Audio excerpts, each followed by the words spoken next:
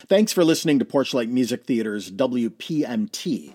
If you love classic musicals, why not check out Porchlight's Sondheim at 90 Roundtable, our discussion series focusing on the complete works of Stephen Sondheim, with me, Porchlight Artistic Director Michael Weber. I've had a great time discussing all of the musicals of Sondheim's incredible career with stars from Chicago theater, Broadway, and beyond weekly throughout Sondheim's 90th birthday year. Listen today to Sondheim at 90 Roundtable for a behind-the-scenes deep dive into the mind, the music, and the writing methods of one of music theater's greatest composers. Available right here on your favorite podcast platform. Search for Sondheim at 90 Roundtable or visit porchlightmusictheater.org for more information.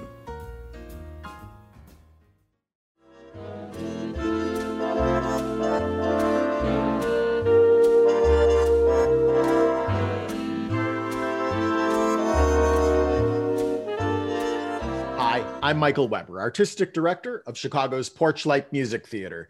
Today is another special edition of Classic Musicals from the Golden Age of Radio with our special guest, award-winning actor Angela Ingersoll, whose appearances celebrating the artistry of the legendary Judy Garland have received ovations across the country, both in her tribute concerts and appearing as Judy herself in the critically acclaimed play End of the Rainbow. Hello, Angela. Hello, Michael. So nice to spend a holiday evening with you. Absolutely. Premiering November 2nd, 1944, Meet Me in St. Louis, based on the stories of Sally Benson, is the deceptively simple story of the Smith family of St. Louis, Missouri, in the year leading up to the 1904 World's Fair, a production that became a landmark motion picture in the careers of star Judy Garland and director Vincent Minnelli. It remains one of the glittering jewels in the crown of Metro-Goldwyn-Mayer's very best musical films. So, Angela, there's so much to unpack about this film, but of course, at the center of all things Meet Me in St. Louis, it is Judy Garland. It is Judy, yeah. Yeah. Let's talk a little bit about where was her career at the time that she got this project and began filming it. What was going on with Judy? She was quite on top as far as MGM was concerned, but personally, she was feeling very rebellious. This was a time of her life that Judy no longer wanted to be seen as the sweet little innocent that we were all so in love with. And she was ready to take on more mature work, more dramatic work. And the minute this script came to her, she rejected it. She was appalled. She wanted to have nothing to do with it. She did not want to play a nice young lady in a nice young corset. She saw very little merit in the simplicity of the story. She, like many people around the studio, doubted it could be turned into a film at all because it seemed to have no plot. Mm-hmm. It seemed like nothing happened within the film, which of course it took a genius like Vincent Minnelli to show us the emotional journey, that all the drama is really something much more subtle in Meet Me in St. Louis. That was not immediately apparent to Judy, who threw a fit and wanted to have nothing to do with it, quite honestly. She was Metro's highest grossing star at this time, having just come off of Girl Crazy. And she had a lot of fights in Girl Crazy, as we know, with Busby Berkeley. And she was trying to make demands for herself for the first time. And it wasn't going very well with the studio. Mm-hmm.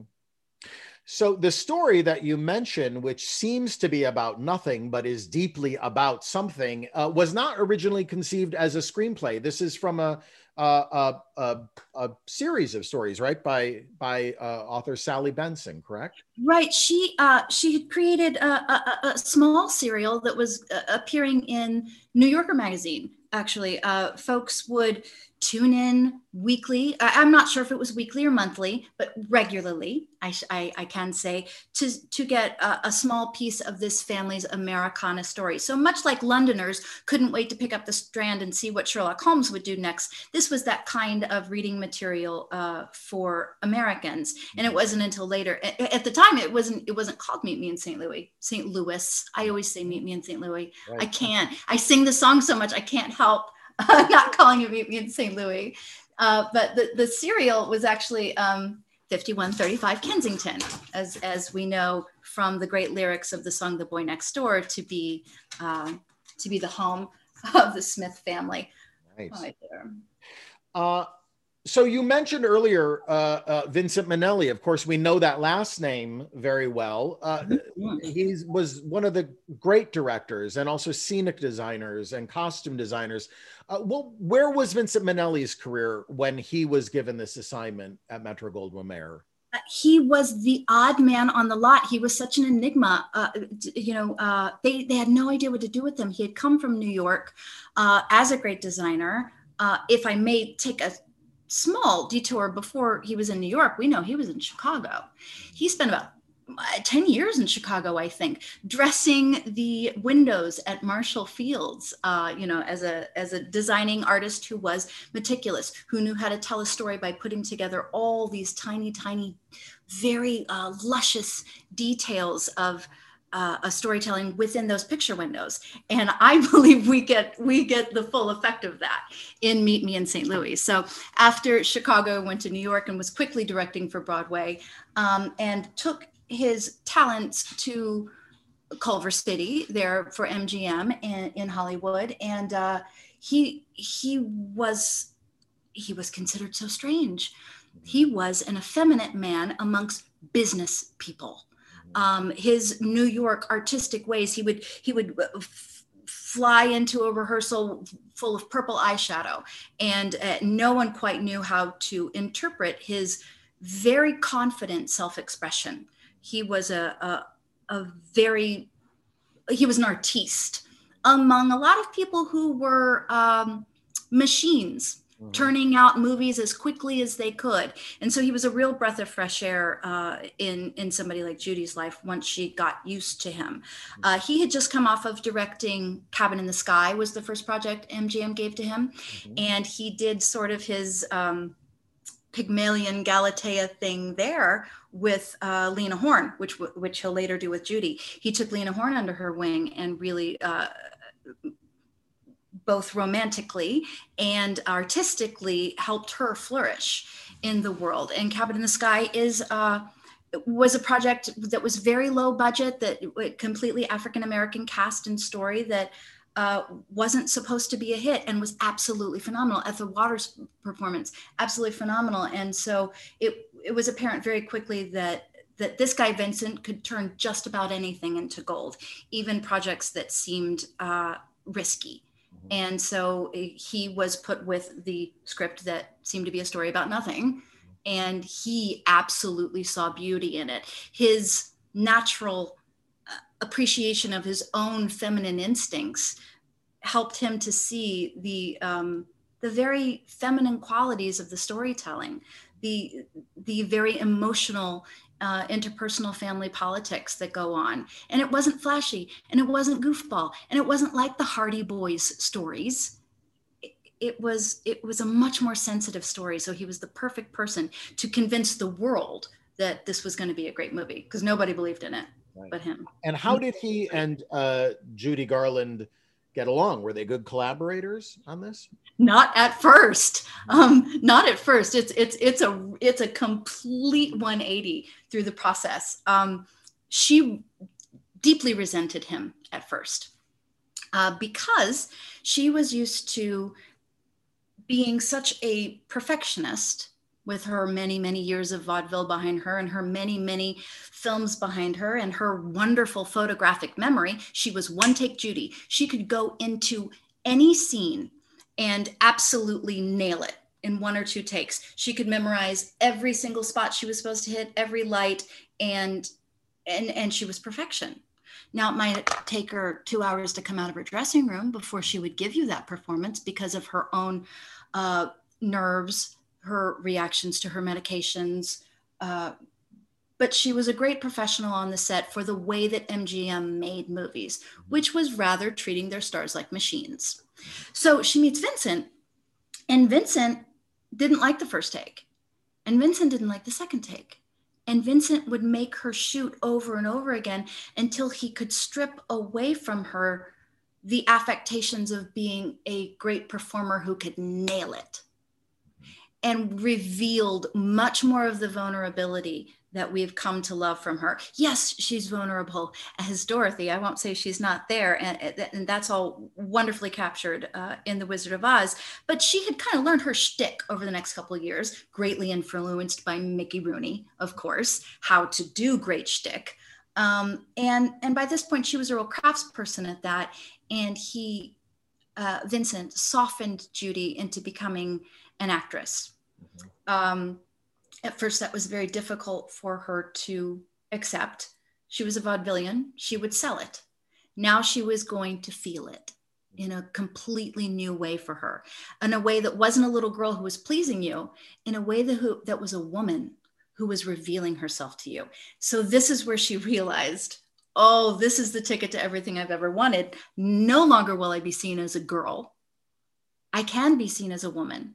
If I learn this acting technique that he's talking to me about, showing my vulnerability, that's where all of my power is. And she begins to fall in love with Vincent after I might mention, she had gone after Tom Drake, our leading man. She tried with him for a minute. And when that fizzled, she took it personally rather than realizing maybe it wasn't personal at all, that he didn't have those kind of feelings for her. So when she put her trust in Vincent as a director, that quickly developed into a romantic interest because she was so taken by someone who had the power to help her see herself finally as a woman, finally as someone who was beautiful. When she watched his rushes, she couldn't help the reels at the end of the day.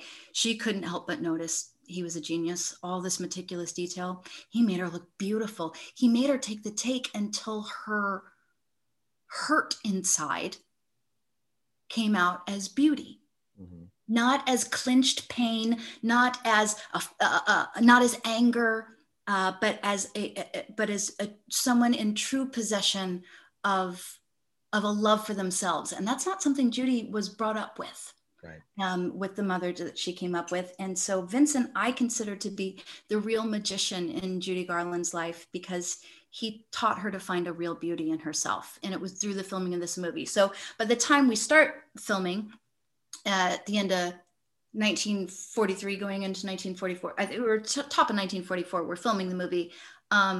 She can't stand his guts, beginnings of rehearsal. She's sick all the time. She calls in late all of the time.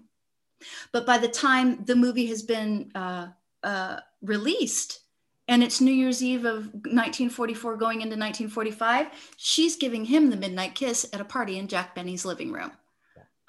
She completely fell in love with him over that year through the course of this picture. And it's so exciting to imagine that daily softening of her, all of the defense mechanisms that she had built up in her hardworking years at MGM.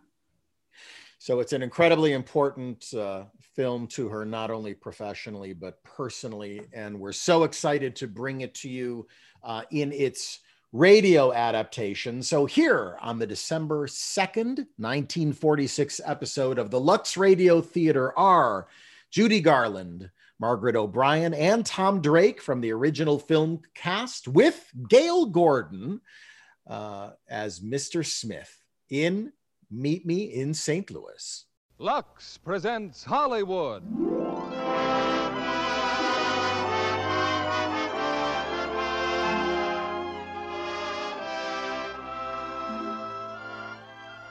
Lever Brothers Company brings you the Lux Radio Theater, starring Judy Garland, Margaret O'Brien, and Tom Drake in Meet Me in St. Louis. Ladies and gentlemen, your producer, Mr. William Keighley.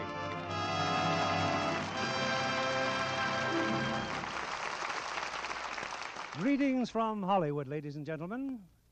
The theme song of tonight's play is the title of Metro-Goldwyn-Mayer's screen hit, Meet Me in St. Louis, based on the novel of the same name by Sally Benson, currently playing in theaters all over the country.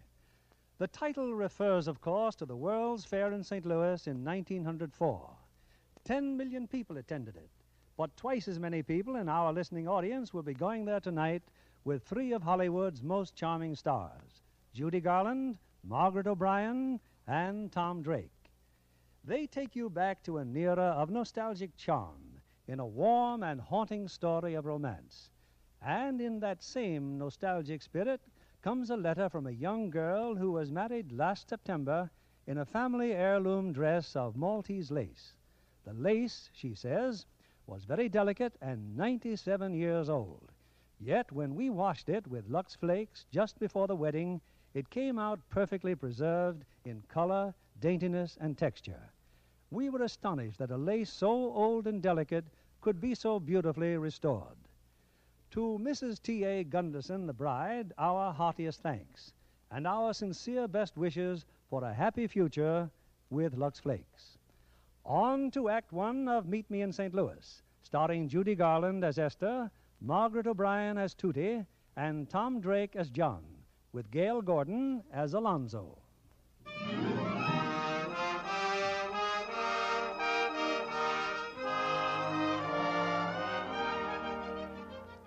In the year 1903, there lived in the city of St. Louis a family named Smith.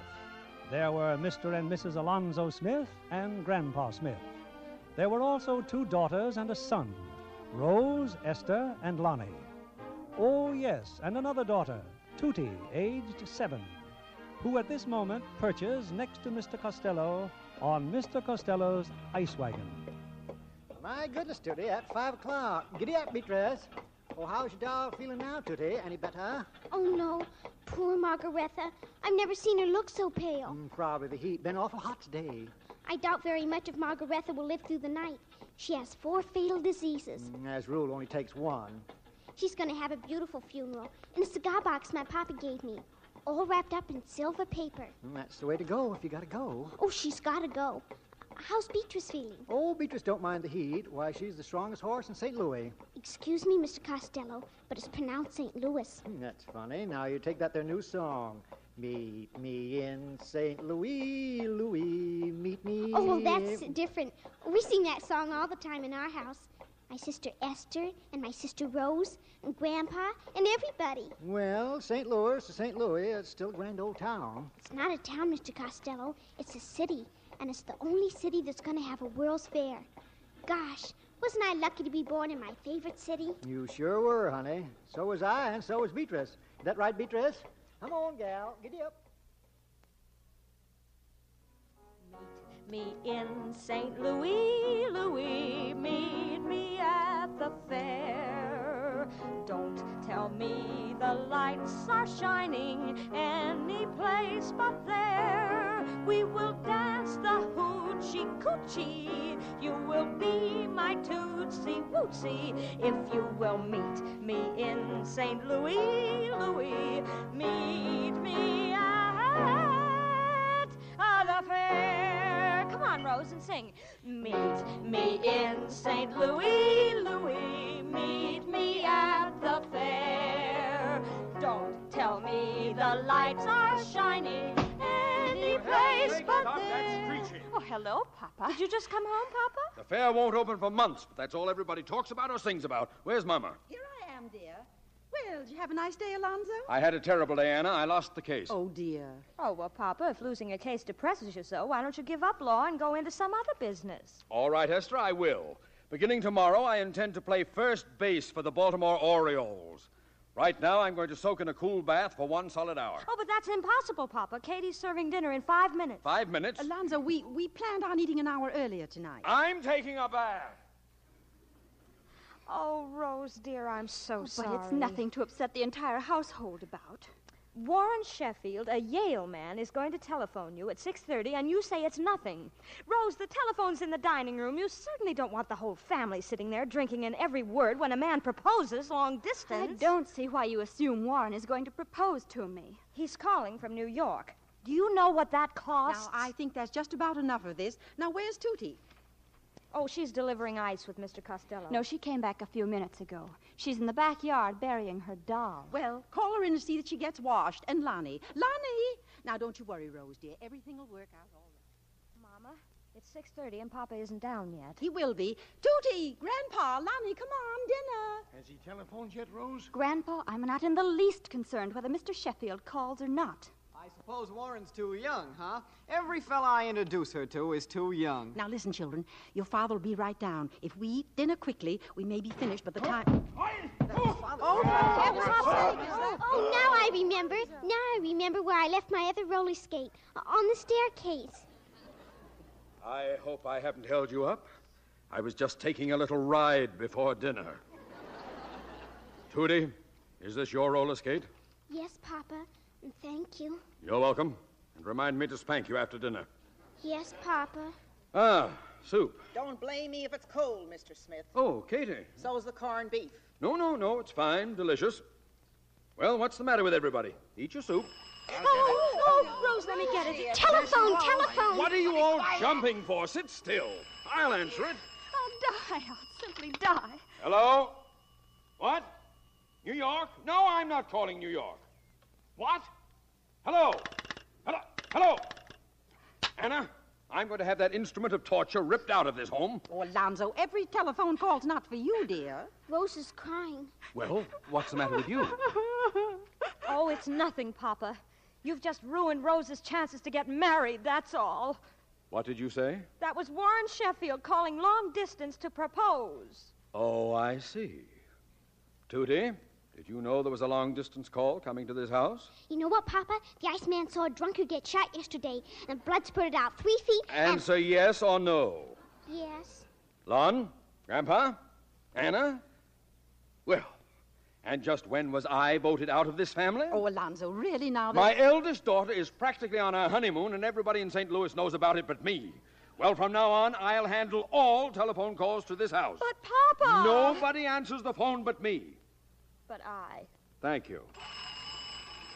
Rose, answer the telephone. Thank you, Papa. Hello, Warren? How are you? Oh, I'm fine, Rose. How's St. Louis? What did you say? I said, how's St. Louis? Oh, it's fine. Fine.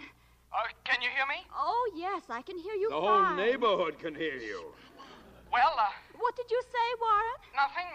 I was waiting for you to say something. Oh, Rose, I hope you won't misunderstand what I'm going to tell you. yes? Well, I don't think you should mention this call to your family. Why not? Well, because there'd be H to pay if my family ever found out I called you long distance. Oh, he said there'd be 8. My family's here, and they don't think anything of it. Well, I'd better not waste any more of your time or money. Rose, I've still got 35 seconds. Never mind. Well, Rose, I'll write to you as soon as I hang up. Well, that'll be very nice. Goodbye, Warren. Well, that's the darndest proposal I ever heard. Well, of all things, he talks about the weather. Well, I'll bet there isn't another girl in St. Louis who's had a Yale man call her long distance just to inquire about her health. If you don't mind, I'd like to be excused. A Yale man, eh, Lonnie? Yes, Papa? That settles it. You're going to Princeton.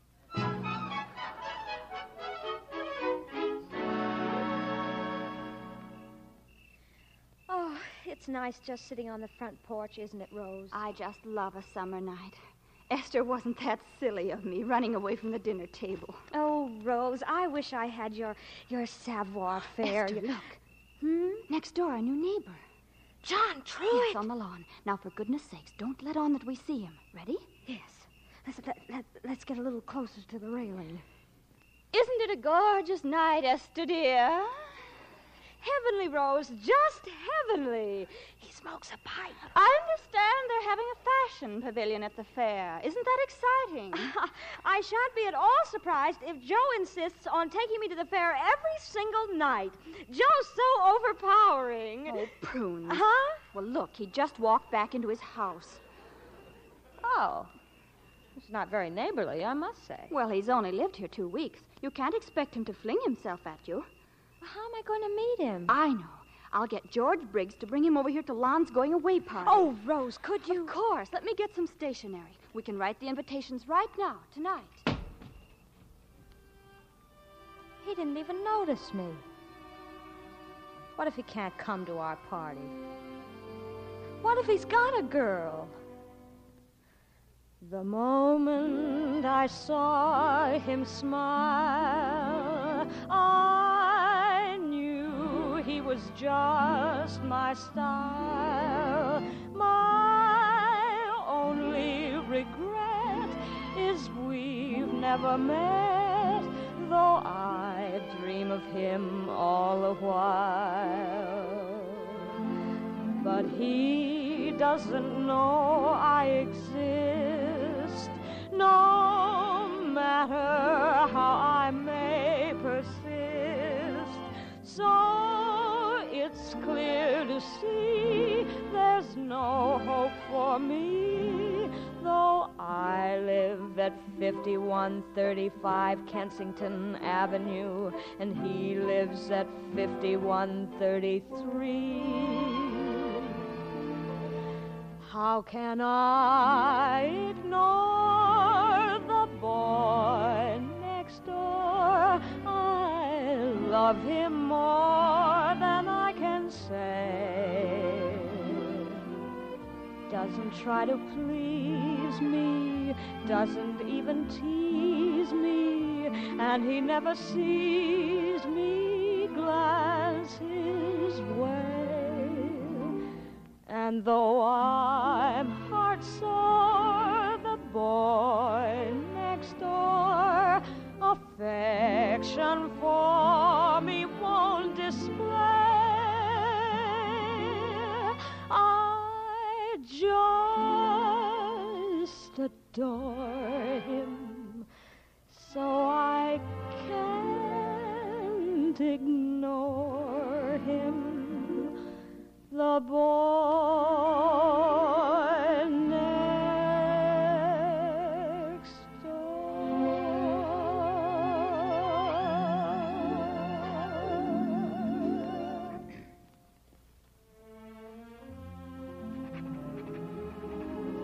My dear Mr. Truitt, you are cordially invited to a party on Saturday next in honor of our brother, Alonzo Smith, Jr., who is living for Princeton. Cordially yours, Rose Smith. How's that, S?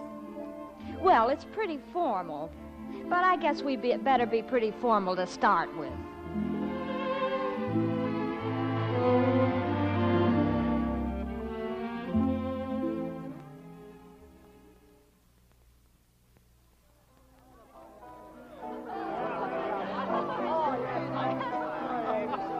Princeton's all right, John, huh? Oh, Princeton's a peach of a school. A peach of a school. Well, that's where I'm going. Oh, Esther. Yes, Alonzo? May I present our neighbor, John Truitt? I'm sorry, I didn't quite catch the name. John Truitt. Oh, well, welcome to our house, Mr. Truitt. Well, thank you. You know, this is the first party I've been invited to since we moved to St. Louis. Oh, do you live here? Well, of course he lives here. Right next door. Oh, well, that's where I've seen you. I thought you looked familiar. If this dance isn't taken, Miss Smith, I'd be very honored. Oh, I'm terribly sorry, but Oh, well, since you're our next-door neighbor. Thank you.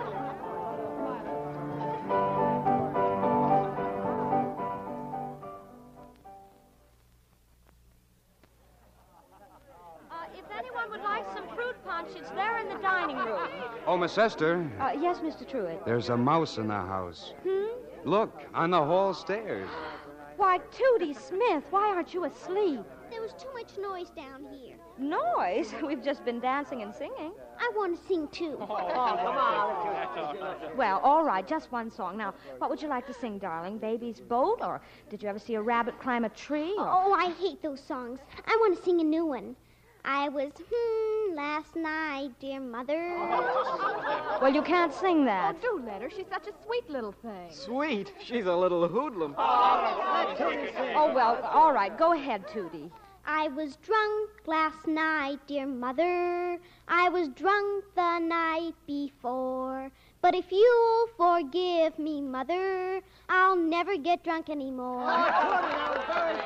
Tootie, you're a very bad little girl. It's really Lon's fault, Mr. Truitt. He teaches her those things. Now, Tootie, you scoot right up to bed this instant. Rose, dear, might we have some dance music, please?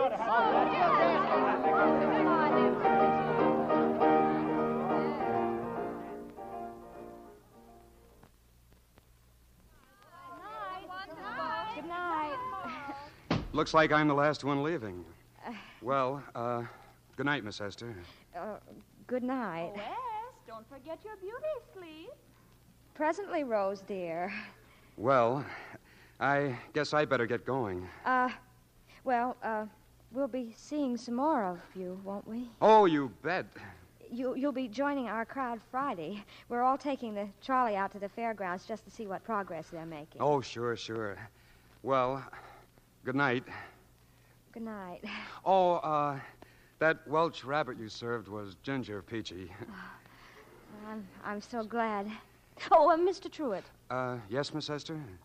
This is an untoward request, but would you mind accompanying me through the house while I turn out the lights? Well, It's just that I'm afraid of mice.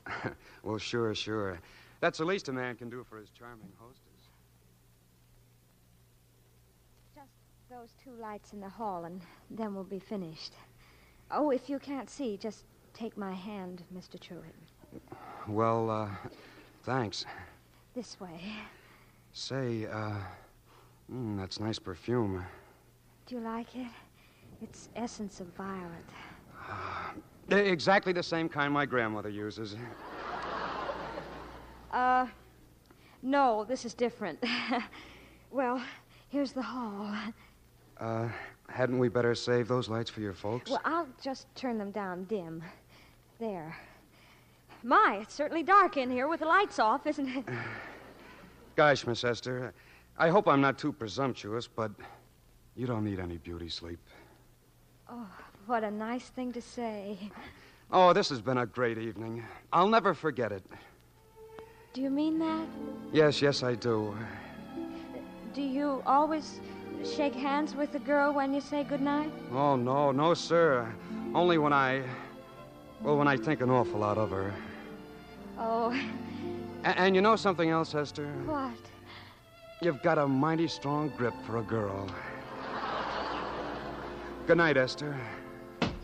Good night, neighbor.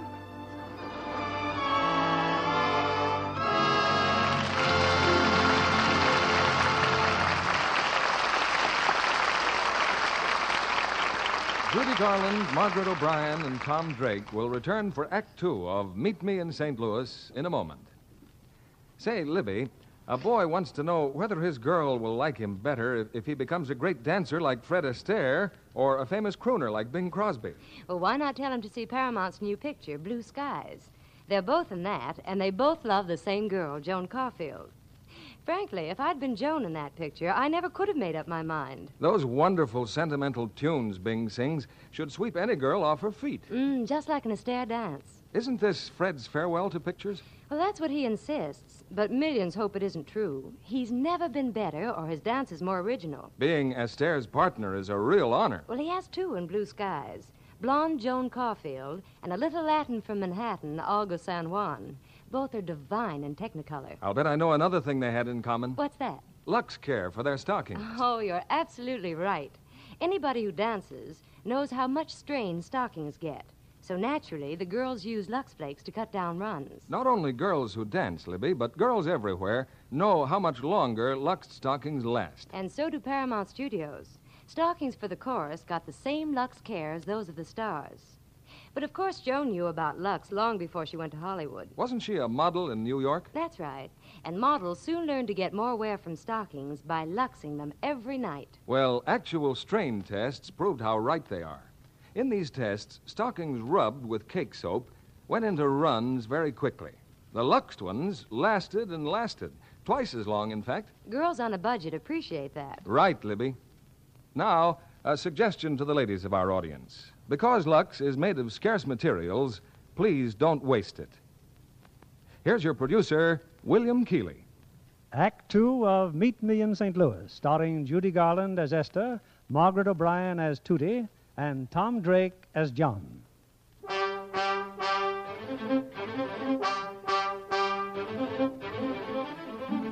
Well, Friday's come, and with it, the trolley ride to the fairgrounds. Now take a trolley, fill it with boys and girls, and sooner or later, somebody's singing.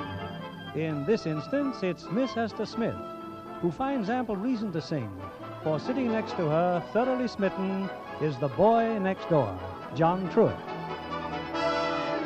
with my high starched collar and my high top shoes and my hair piled high upon my head. I went to lose a jolly hour on the trolley and lost my heart instead. With his light brown derby and his bright green tie, he was quite the handsomest of men. I started to yen, so I counted to 10, then I counted to 10 again.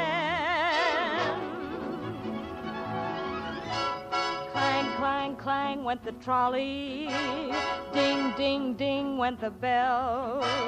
Zing, zing, zing went my heartstrings. From the moment I saw him, I fell. Chug, chug, chug went the motor. Bump, bump, bump went the brake. Thump, thump, thump went my heartstrings. When he smiled, I could feel the car shake. He tipped his hat and took a seat. He said he hoped he hadn't stepped upon my feet. He asked my name, I held my breath. I couldn't speak because he scared me half to death. Buzz, buzz, buzz went the buzzer. Plop, plop, plop went the wheels. Stop, stop, stop went my heartstrings. As he started to go, then I started to know how it feels when the universe reels. The day was bright, the air was sweet. The smell of honeysuckle charmed her off her feet. She tried to sing but couldn't speak. In fact, she loved him so she couldn't even speak.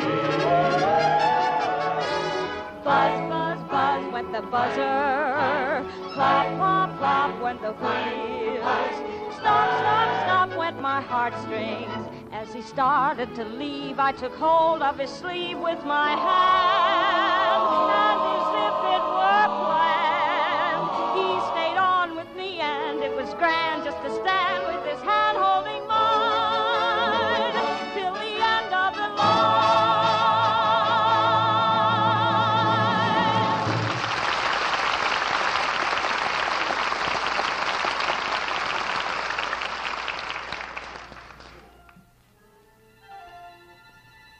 It's a few weeks later now, Halloween, and at the Smith home, disguised in sagging pants, a long red nose, and bristling mustaches, Miss Tootie Smith is about to brave the thrills and terrors of this ghost-ridden night. And wait till you see what I do to Mr. Brokoff. Do you know what Mr. Brokoff does, Esther? Minds his own business, as far as I know. He buys meat and poison, and then he puts it all together and kills cats. Thousands of cats. And when he's not killing cats, he beats his wife with a red-hot poker. My goodness. Glennie Travis told me. Are you going out with Glennie and the rest of those ragamuffins? They're all down at the corner. They got a big red bonfire. That's so the banshees will know where to come. And I'm gonna go and... Oh, dear. Oh, don't be afraid, Mama. It's only me. Oh, why, I thought some horrible ghost had come into the house. Oh, I'm horrible, all right. I was murdered last week in a den of thieves. Well, here it is, Tootie. Here's your flower. Thanks, Grandpa. You wouldn't catch me out on a night like this for $1 million. Well, why not? Too many terrible spirits roaming around. Grandpa. Oh, go on, Tootie. It's Halloween. I just hope I get back to my bed and board all right. If you wet the flower before you throw it, it's harder for the victims to get it off.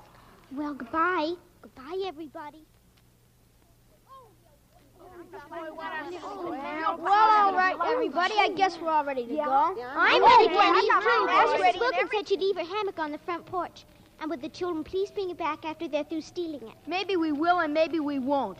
Anyway, you ain't coming. Why not? 'Cause you're too little, Tootie. Hey, who's going to take the Brokoff's house? Not me. Mr. Brokoff's got a great big beard. And a great big bulldog. And he poisons cats and beats his wife. Tootie, why don't you go home? Well, somebody's got to take the Brokoffs. I'll take him. I'll take the Brokoffs. Tootie, you want home till you grow up. I won't go home. I won't. I'm going to take the Brokoffs. I'll torture them good and pull their roof down. Well, you got some flour? Yes. Just remember, if you don't hit Mr. Brokoff in the face with a flower and say, I hate you, the banshees will haunt you forever. They will? Well, what did you think? Well, here I go. And come back when your mission is over. We'll be meeting here around the fiery Oh, Lordy, I sure wish Esther was here. I can't do it. I can't. I'm too scared. Well, what do you want? Don't try to run away. Yes, Mr. Brokoff. Did you ring my doorbell, Ghost? Yes, sir. Well, go on. Throw the flour on me. Oh, all right. Some more. On my beard. Yes, sir. Now say it. Say it! I hate you, Mr. Brokoff. That's fine, Tootie. Good night, dear. I'm the most horrible. I'm the most horrible of everybody.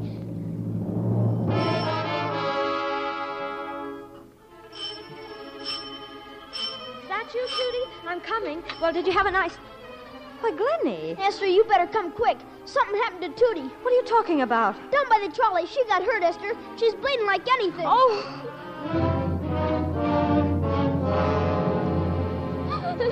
Esther, did you get Pop on the telephone? No, Mama, they said he just left. It's Tootie's lip, Mama. It's all cut. Oh, good heavens. And a tooth knocked out. Oh, Katie, another compress. There, darling. Everything's going to be fine. He tried to kill me. Why, Tootie. She must mean the streetcar. I think it hit her. It wasn't the streetcar. It was John Truitt. Oh, John no. Truitt? John Truitt? He was going to kill me. That's how I got hurt. When I screamed, he ran away. Tootie Smith, that's a monstrous falsehood. Now, wait a minute, Tootie. What's that in your hand? Why, it's some strands of hair. Yes, and I don't think it's Tootie's. I yanked it out of his head. He tried to kill me. Brown hair. John Truitt has brown hair. Excuse me. Oh, is that you, Esther? Oh, hello, Esther. John Truitt. Yes? Hey, wait a minute. I've come here to ask you something. Hey, cut it out, Esther. The next time you Hey, pick on cut it somebody, out. pick on somebody your own size. What do you mean hitting a 7-year-old child? Esther! If there's anything I hate, loathe, despise, and abominate, it's a bully.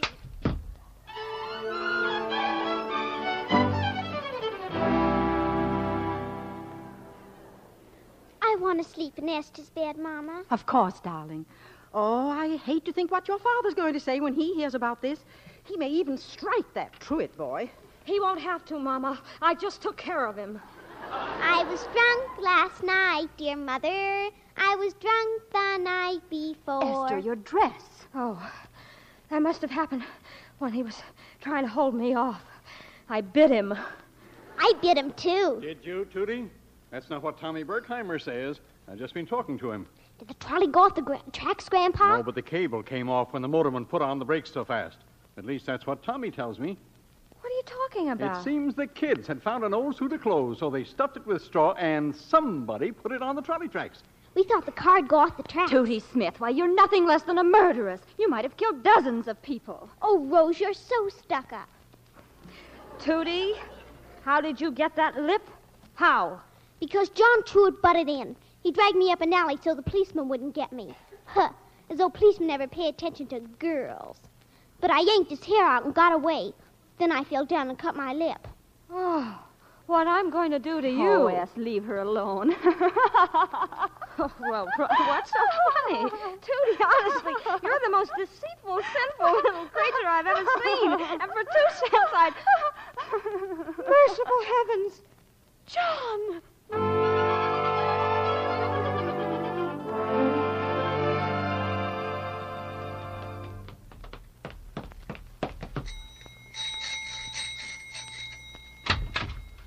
Oh, no, Esther, not again, please. Oh, John. John, there's been a terrible mistake. There has? Oh, yes, you see, Oh, did I do that? Black eye, and this, and this, and this. Oh, I'm terribly sorry. Oh, that's all right. How's Tootie? Oh, she'll live. Oh, John, it's awfully nice of you to accept my apology. Well, if you're not busy tomorrow night, could you beat me up again? Yeah, well, I guess I better be getting home. Oh, before you go, would you mind helping me turn out the lights? I'm afraid of mice. Looks like most of the lights are out. Wouldn't take a minute to turn them on again. Well, wouldn't that be kind of wasting a minute? Yeah. Yeah, I guess it would, Esther. Oh, You know, you've got a mighty strong grip for a boy.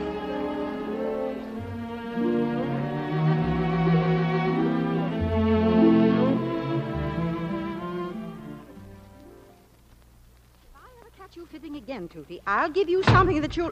Oh, Esther, dear, I hope... Why, Esther, is there something wrong? Yes, Mama. Roses are red, and John's name is Tuit. Esther's in love, and we always knew it. Mama, can't you make Tootie stop? This where the Smith family lives? Why, hello, come on in. Hello. Oh, home, Papa.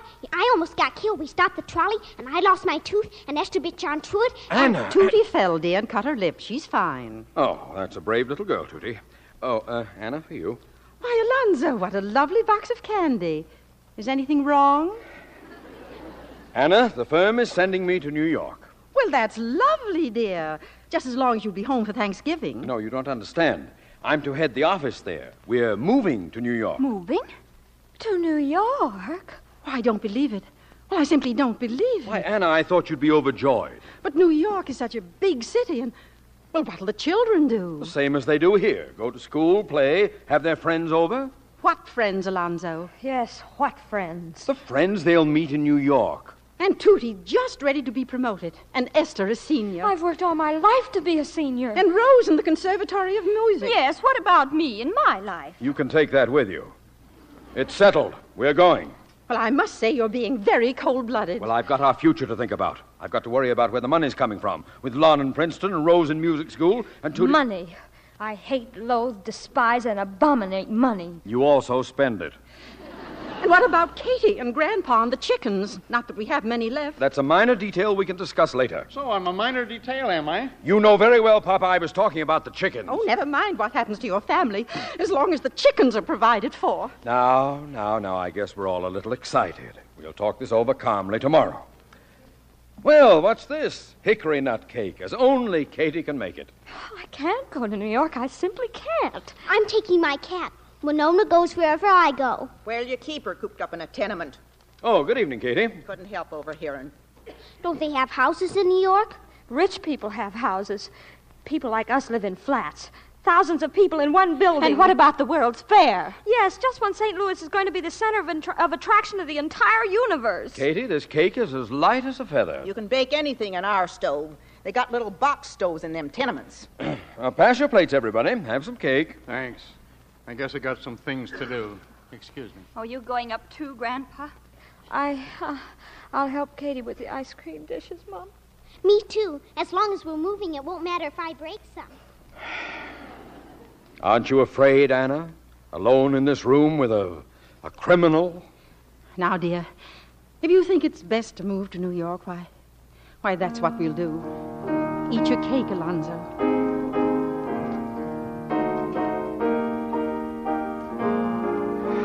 It's good to hear you play, Anna.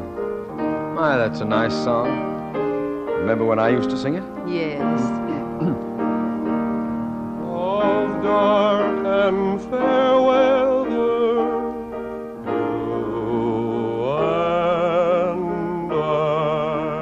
Papa, that's just lovely. Tootie and I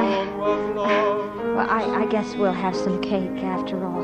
I want the piece with the rose petals. Mighty nice song. Mighty nice. Rose and I... Well, there's nothing like good music and a piece of hickory cake. No, sir. And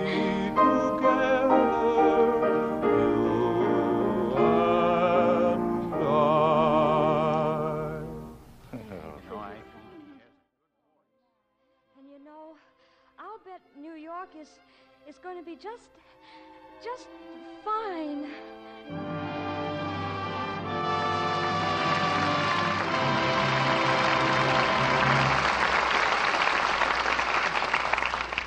Hi, this is Porchlight Casting and Company Manager Christopher Pasternak.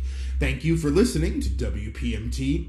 If you value programming like this, please consider making a donation today at porchlightmusictheater.org. We appreciate your consideration and hope you enjoy the show.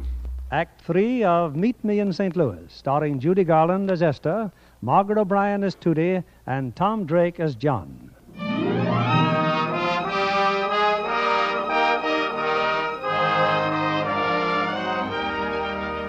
It's the day before Christmas, a week before the family moves to New York, and 5 hours before the annual Christmas ball at the Woman's Club.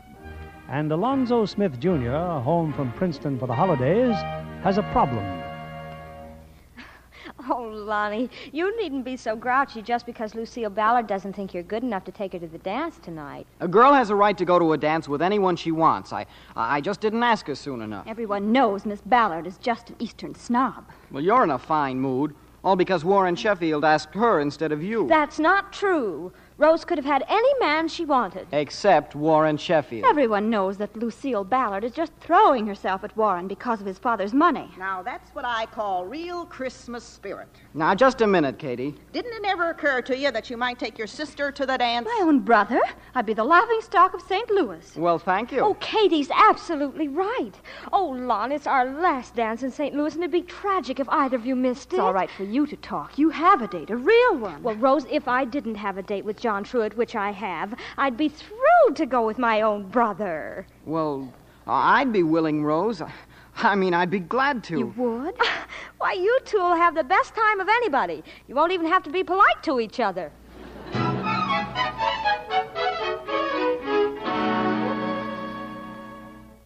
Hurry, Es. It's 7:30. Oh, Es, you look grand. Simply grand. That corset makes your figure just elegant. Oh, I feel elegant.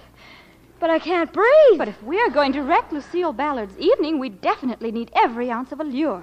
Rose, don't you think I could be alluring without a corset? No, Esther, I don't. After all, you're competing with an Eastern girl.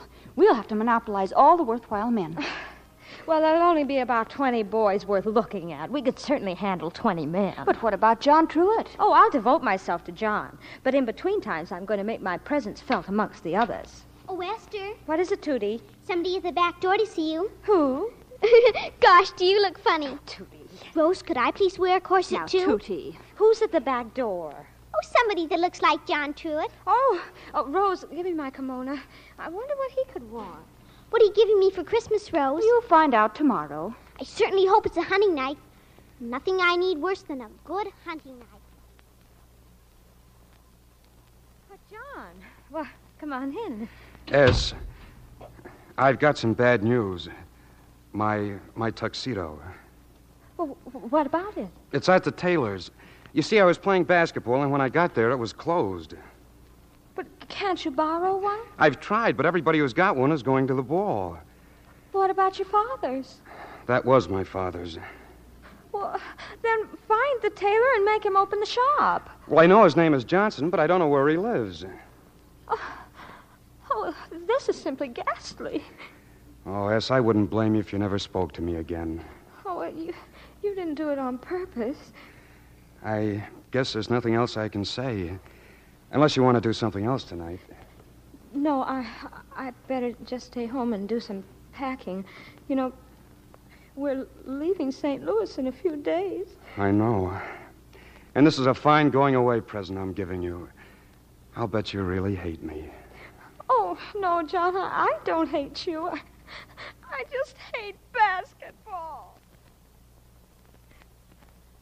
Simply awful, Esther. I wish I were dead, that's all. Well, there's only one thing to do. Lon will have to take both of us. You don't think I'm going to the smartest ball of the season with my own brother, do you? I like that. You wanted me to go with it. You didn't have a date. But I can't handle 20 men alone. I admit it. Did you ever stop to think of what people would say? Come in, Grandpa. You know, the man that built this house cheated your father. The walls are thin as paper. Oh, Grandpa. Now. Esther, it's a funny thing. I took my tuxedo out of the mothballs only yesterday. Looked pretty good, too. That suit of mine does the greatest one step you ever saw. Grandpa, are you actually... Esther, what's this Tootie says about your not going to the dance? Who says I'm not going? Of course I'm going. With the handsomest man in town. Madame, I'll pick you up at 8.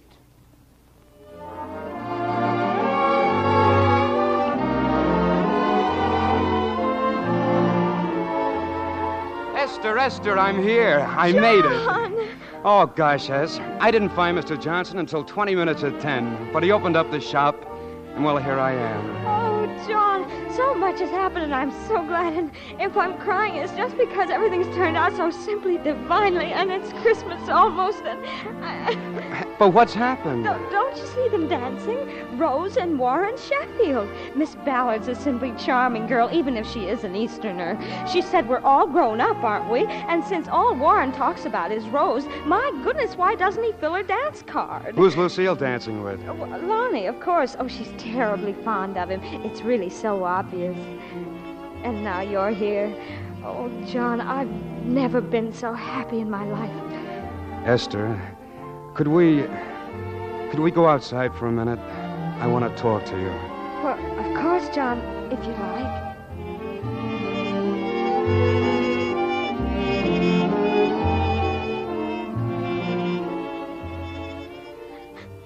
Oh, I wouldn't have said it, Esther, if I thought it would make you cry again. Are you sure you're warm enough? Uh-huh. Oh, I've imagined you saying it thousands of times, and I always planned exactly how I'd act. I never planned to cry. Well, at least you didn't laugh. Laugh? I guess I never asked a girl to marry me before. I guess maybe I was kind of, well... John, no one could have done it more beautifully. I'm very proud. Esther, will you? Oh, will you, Esther? Of course I will, John. Oh, gosh. Do you realize I might have lost you? A few more days and you'd have been gone.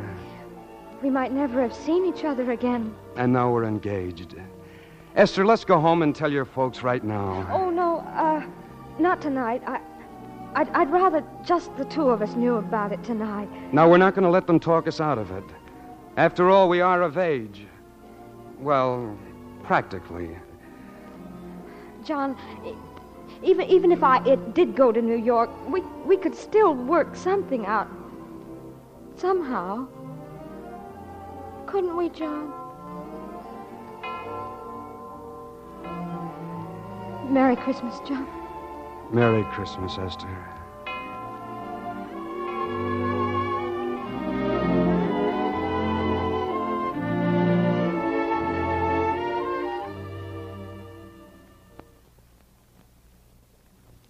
To bed with you, Esther?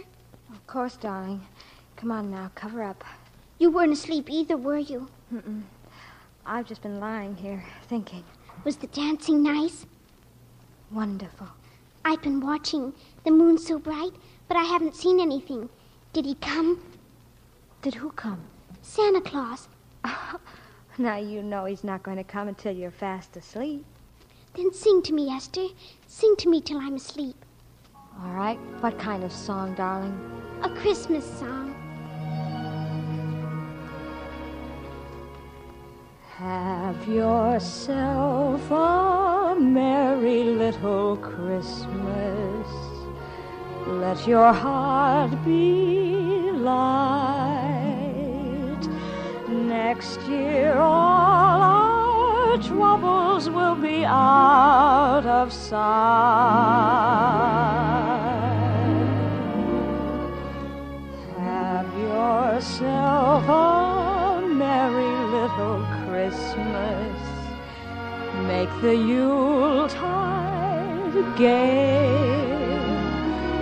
Next year all our troubles will be miles away.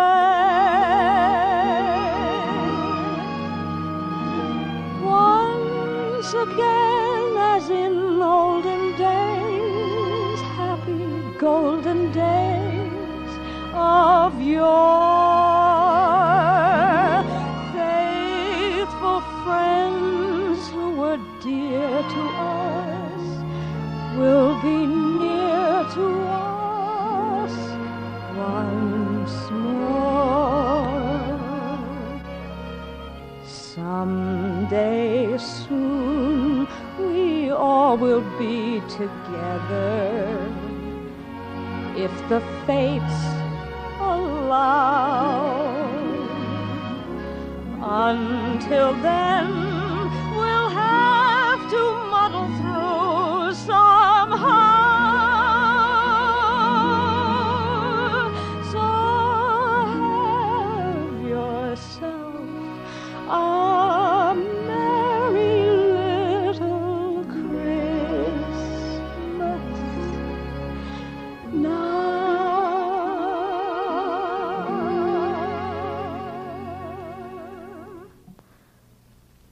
Tootie, you're still awake.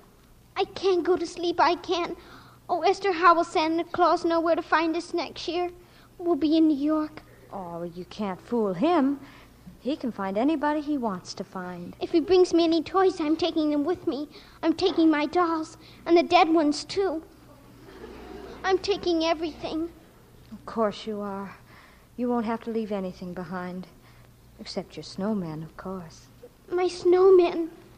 Well, we'd look pretty silly trying to get the snowman on the train now, wouldn't we? Snowman, my snowman. Tootie, come back here. My poor little snowman. What's going to happen to them? Snowman, snowman. Tootie, darling, it's all right. It's all right. But what on earth happened, Esther? What was Tootie doing in the She backyard? just ran out, Papa, and it started to smash all her snowmen. Nobody's going to have my snowman. Not if we're moving to New York. Oh, don't cry, darling. You can build other snowmen in New York. No, you can't. You can't do anything in New York like you can in St. Louis. You're sure she'll be all right? Yes, Papa, you go back to bed. I'll take care of her. Well, good night, Esther. Good night. Tootie, darling, New York's a wonderful place. Wait till you see the fine home we're going to have and the friends we're going to make. But the main thing, Tootie, is we're all going to be together, just like we've always been. That's what really counts. We could be happy anywhere, as long as we're together. Anna, wake up! Rose, Grandpa, Lonnie, everybody get up. Esther, Tootie, come on, all of you. Come on downstairs. Papa, what's wrong? Everything's wrong. Anna, where are you? Grandpa, come downstairs this minute. Now, everybody get in here and sit down. There's nothing to sit on, Alonzo. Nothing but packing boxes. Then come into the dining room. I've got a few words to say to this family. Well, what is it, for heaven's sake? Well, we are not moving to New York. And I don't want to hear a word about it. We're going to stay right here in St. Louis till we rot. We haven't rotted yet, Alonzo. But what'll you say to the firm, Papa, to Mr. Fenton? That I've changed my mind. I'm a junior partner, not a puppet on a string. But New York, Alonzo, you did think it was a fine opportunity, didn't you? Well, I was looking forward to going, yes. But after all these weeks, watching my family's hearts breaking, and then Tootie a little while ago, and... Well, New York hasn't got a copyright on opportunity. The trouble with you people is you don't appreciate St. Louis because it's right here under your noses. I'll take that. Oh! Is this you, Rose? Oh, I'm me. Do I sound like Rose? Well, then get her to the phone. Wake her up or something. Now, just a minute, young man. Who do you think you're talking to? Papa, please let me take it. Hello? Rose Smith, I haven't slept a wink since I took you home from the dance, and I won't go on like this any longer. Warren! We're going to get married, and I don't want to hear any arguments. Now, that's final. Oh, I love you. Warren, but... Warren! Anna, who is that boy? Do you know? Alonzo, he's a very fine young man. Now, we'll talk about it later. Oh, Rose, darling, you handle the whole thing magnificently. He's just putty in your hands. Well, I hope you'll be very happy, Rose. And sometime, if you can arrange it, I'd like to meet that young fellow. Papa, Mama...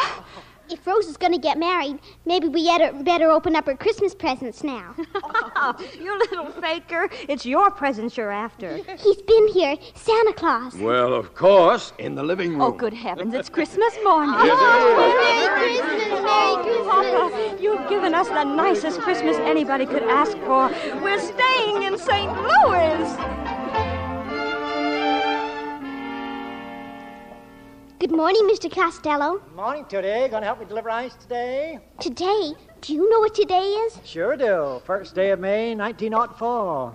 It's Fair Day, Mr. Costello. Today's the day the World's Fair opens. My family's going, and Papa says we're not coming home till they throw us out. Is that a fact? Well, gee up, Beatrice. But don't you worry. I'll help you deliver ice tomorrow.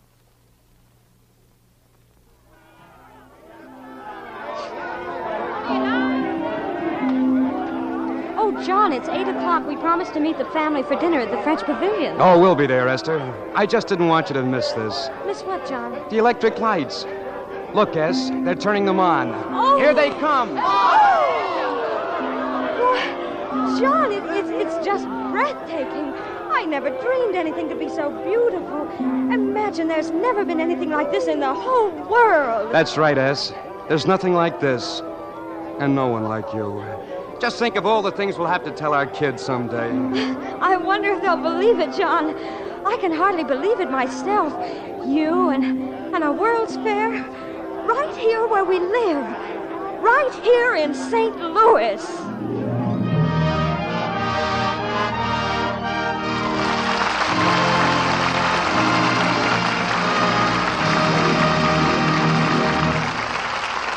Before our stars return to the microphone, I'd like to tell you about Mrs. Brown. The Browns had some friends in for dinner recently, and after they finished, Mrs. Green said, "Let's do the dishes now, Mary. I'll give you a hand." Oh, thanks. It really won't take long. Optimist. But I always say you can talk just as well in the kitchen as anywhere. Want me to wash? Oh, no, that's the easiest part. Who do you think you're kidding? Look at these dishpan hands of mine. Oh, I have Lux. You have? Where'd you get it? Down at the corner. Some came in while I was there the other day. Lucky. I haven't been able to get any lately. I guess you've just struck it wrong. We're all so sick of those strong soaps that Lux goes like hotcakes. Do strong soaps bother your hands, too? Do they? Why, mine looked worse than yours. But soon as I switched to Lux, they started getting better. Note that, Mrs. Green. Tests prove changing to Lux Flakes does just what Mrs. Brown says. It takes away that ugly dishpan redness. You'll begin to notice improvement in just a few days. Another thing, you have to use so much of that strong soap to get suds. I know, but you saw how little Lux Flakes I put in the dishpan. And look what rich suds they make. Those richer suds will actually go further, Mrs. Green. Do you know that ounce for ounce, Lux does up to twice as many dishes as other leading soaps tested? If I get my hands on a box of Lux Flakes, I'll go easy with it. I don't want to waste a spoonful. Yes, Lux is precious, Mrs. Green. Too precious to be wasted. Of course, you're disappointed when you can't find Lux Flakes right off. We're making as much as we can, but there just isn't enough to satisfy all our customers all the time. So please be patient and keep asking. When you do find Lux Flakes, you'll be delighted how soft and smooth they leave your hands, in spite of dishwashing. Here's Mr. Keeley at the microphone. Now that you've met them in St. Louis, we invite you to meet them as they are in real life. Tonight's delightful stars, Judy Garland, Margaret O'Brien, and Tom Drake.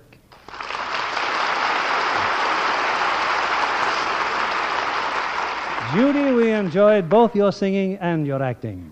Well, Bill, tonight's play certainly puts one in the mood for Christmas. You know, Christmas is only 23 days away. Hey, that's pretty close figuring, Margaret. And, Judy, this will be the first Christmas for the newest member of your family. Have you bought the baby any presents yet, Judy? Well, I haven't done much shopping yet, Margaret. Judy's been pretty busy. It was just recently she finished her latest Metro-Goldwyn-Mayer Technicolor picture, Till the Clouds Roll By. And Margaret's been pretty busy, too. She's been appointed National Junior Chairman of the Infantile Paralysis Fund. Just 3 weeks and 48 hours until Christmas. And during the Christmas holidays, Margaret, you'll have to see Tom Drake's new MGM picture, Courage of Lassie. As a matter of fact, Margaret has one of Lassie's puppies. Is that right, Margaret? Yes, and I named him Laddie. But just think, only 18 shopping days until Christmas. That's right, Margaret. And we've been doing some shopping on a play for next week. What are you presenting next week, Bill? Two brilliant stars who rank among our greatest favorites, Irene Dunn and Walter Pidgeon. They appeared in one of the screen's most entertaining comedies, Columbia Pictures' recent hit, Together Again. It's the fresh, delightful story of a woman torn between love and her career as a small-town mayor. A play I'm sure our audience will love. Well, Irene Dunn and Walter Pidgeon really make a great team, Mr. Keeley. And remember, only 23 days until Christmas. Yeah, and remember, too, the days are getting shorter, Margaret. Gee, that makes things even better. Good night. Good night. And best holiday wishes to you all.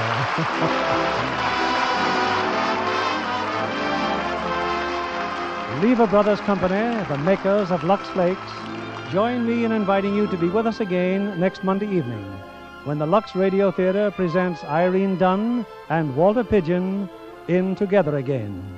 This is William Keeley saying good night to you from Hollywood.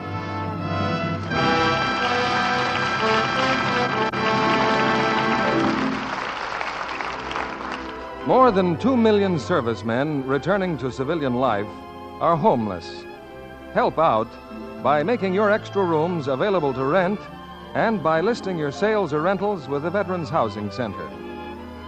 Judy Garland, Margaret O'Brien, and Tom Drake appeared by arrangement with Metro-Goldwyn-Mayer producers of The Secret Heart. Heard in our cast tonight were Gail Gordon as Alonzo, Colleen Gray as Rose, Regina Wallace as Mrs. Smith, Norman Field as Grandpa, and Billy Roy, Noreen Gamil, Dick Ryan, Clark Gordon, Charles Seal, Truda Marson, Johnny McGovern, Joel Davis, Jerry Farber, Howard Jeffrey, and Lois Kennison. Our music was directed by Louis Silvers. This program is broadcast to our men and women overseas through cooperation with the Armed Forces Radio Service. And this is your announcer, John Milton Kennedy, reminding you to tune in again next Monday night to hear Together Again with Irene Dunn and Walter Pidgeon.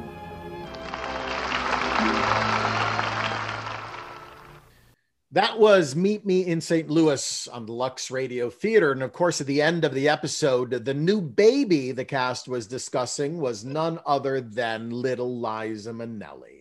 Great Liza Minnelli. She was 9 months old at that point when they would have filmed, recorded that radio play. Mm-hmm. So how was the film received when it, in its original run? I was insinuating before that, a lot of people on the MGM lot did not believe in this project, but because it seemed to have no plot.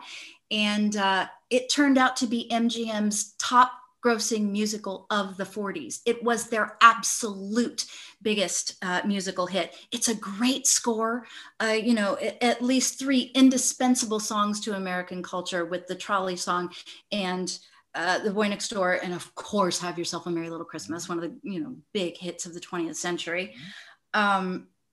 It was an extraordinarily big hit, and Vincent got to prove everyone wrong, which must have felt so nice for him artistically. He stuck to what he did best, and he taught MGM, the leaders of the game, a new way of approaching movie musicals, and that is just so impressive. He's just such an impressive artist. It was really one of the great early contributions before leading us into the real highlight, the golden, right, the 50s with Gene Kelly and Singing in the Rain and all of that stuff. This really does feel like it's the start. Now, somebody blockbuster financially of the 40s, which kind of blows my mind if I think through them all. It's the one that made the most money as far as I've read.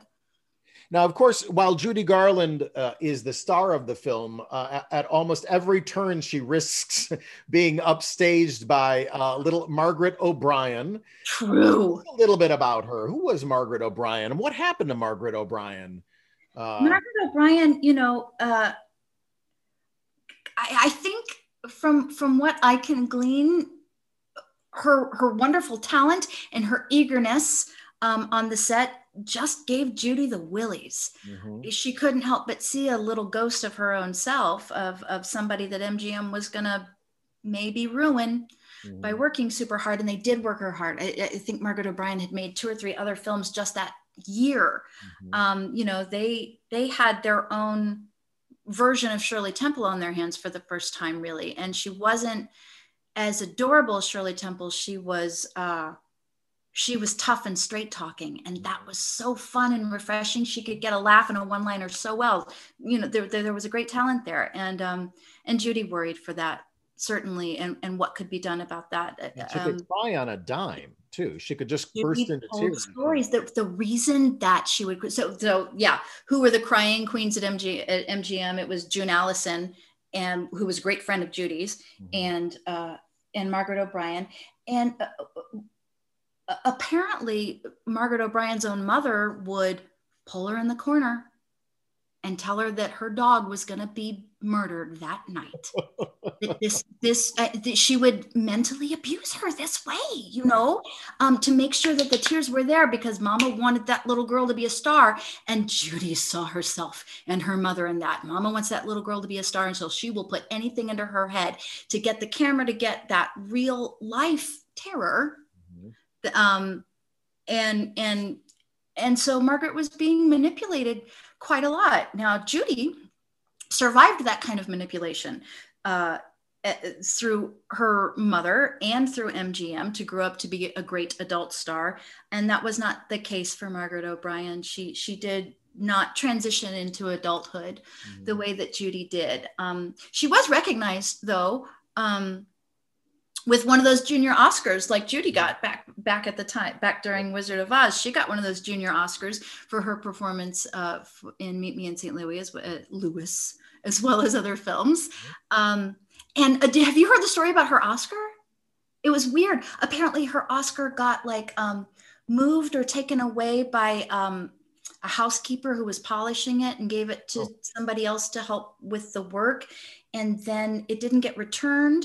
And then Margaret O'Brien's mother died. And then they lost contact with that housekeeper. And she went years and years and years without her statuette. It was just out there in the world. And it was it was in 1995. It was in the 90s during a flea market. A couple of collectors found it, a little statuette with her name inscribed on it for maybe $500 at a flea market. Wow. And they scooped it up and took it to MGM to put into a proper like place and auction. And it did get back into Margaret O'Brien's life, much, much, much later in her life. So she ended up with it, but my goodness, I don't think that her movie memories were all completely fond ones. No, well, that must have been traumatic for her. Yeah. So to wrap it up, what did Judy think about this film after the fact, years later? After the fact, she goes directly to Arthur Freed, one of the producers at MGM, and says, "Hey, don't ever let me tell you how to make a film again." Because she was so wrong about the script. I told you she just thought it was trite. There was nothing to it. She didn't want to play a little girl. That it was just some boring little kitchen sink nothingness, and realized she was totally wrong. That there's the expansive emotional life that's so beautifully painted on the screen is changed musicals forever. And so it did become very, very fond to Judy. When she fell in love with Vincent throughout the course of the filming, by the time filming ended, it was, I think, 3 months later that they moved in together. Wow. She moved into his house, got her divorce finalized from her first husband, orchestra leader David Rose. And of course, shortly thereafter, Liza Minnelli comes into the world. She gave birth to Liza, and we listened to the radio play, and Liza is 9 months old. But even by then, it was 1946 when this radio play version happens. Judy and Vincent are starting to deteriorate. Actually, by this time, MGM wanted a new contract out of Judy, and she felt like it was pretty much forced on her against her will. The terms of this new contract, and blamed Vincent for that, whether that is a place to put that blame or not, and was already beginning to let that relationship die in her heart. Judy went on to have 5 husbands, and she was beginning to fall out actually with Vincent. By the time that you're listening to this, they're gonna start filming The Pirate, which he directed, and she starred in with Gene Kelly a couple months after this, 2 or 3 months after I think that this is filmed. And The Pirate was when they really hit heads. Right. When she felt, oh, you're so much more interested in Gene than me. You take care of his scenes more than my scenes. You take care of his costumes more than my costumes, all of that. And they begin to fall out. Right. So it was a wonderful romance in which they remained lifelong friends. Absolute love and respect for one another throughout both of their lives, but the marriage wasn't to last terribly long. Right. Well, it's wonderful that we've got the film on screen, and then again, allowing her to revisit a role that was such a highlight of her life, both personally and professionally. And thank you so much, Angela Ingersoll, my go-to of any Judy Garland question ever. You're miraculous, and I'm so delighted that you joined me today. Oh, thank you so much. I've had a wonderful time getting to spend just a little bit of holiday good cheer with you. As we are remote, finding these radio plays, it's such a wonderful idea you've had of helping bring people together this way. So thank you for that. Thank you so much. Theaters across the country need your support now, more than ever. We hope you'll consider a donation to Porchlight Music Theater today. Just go to porchlightmusictheater.org. Until next time on Classic Musicals from the Golden Age of Radio, I'm Michael Weber.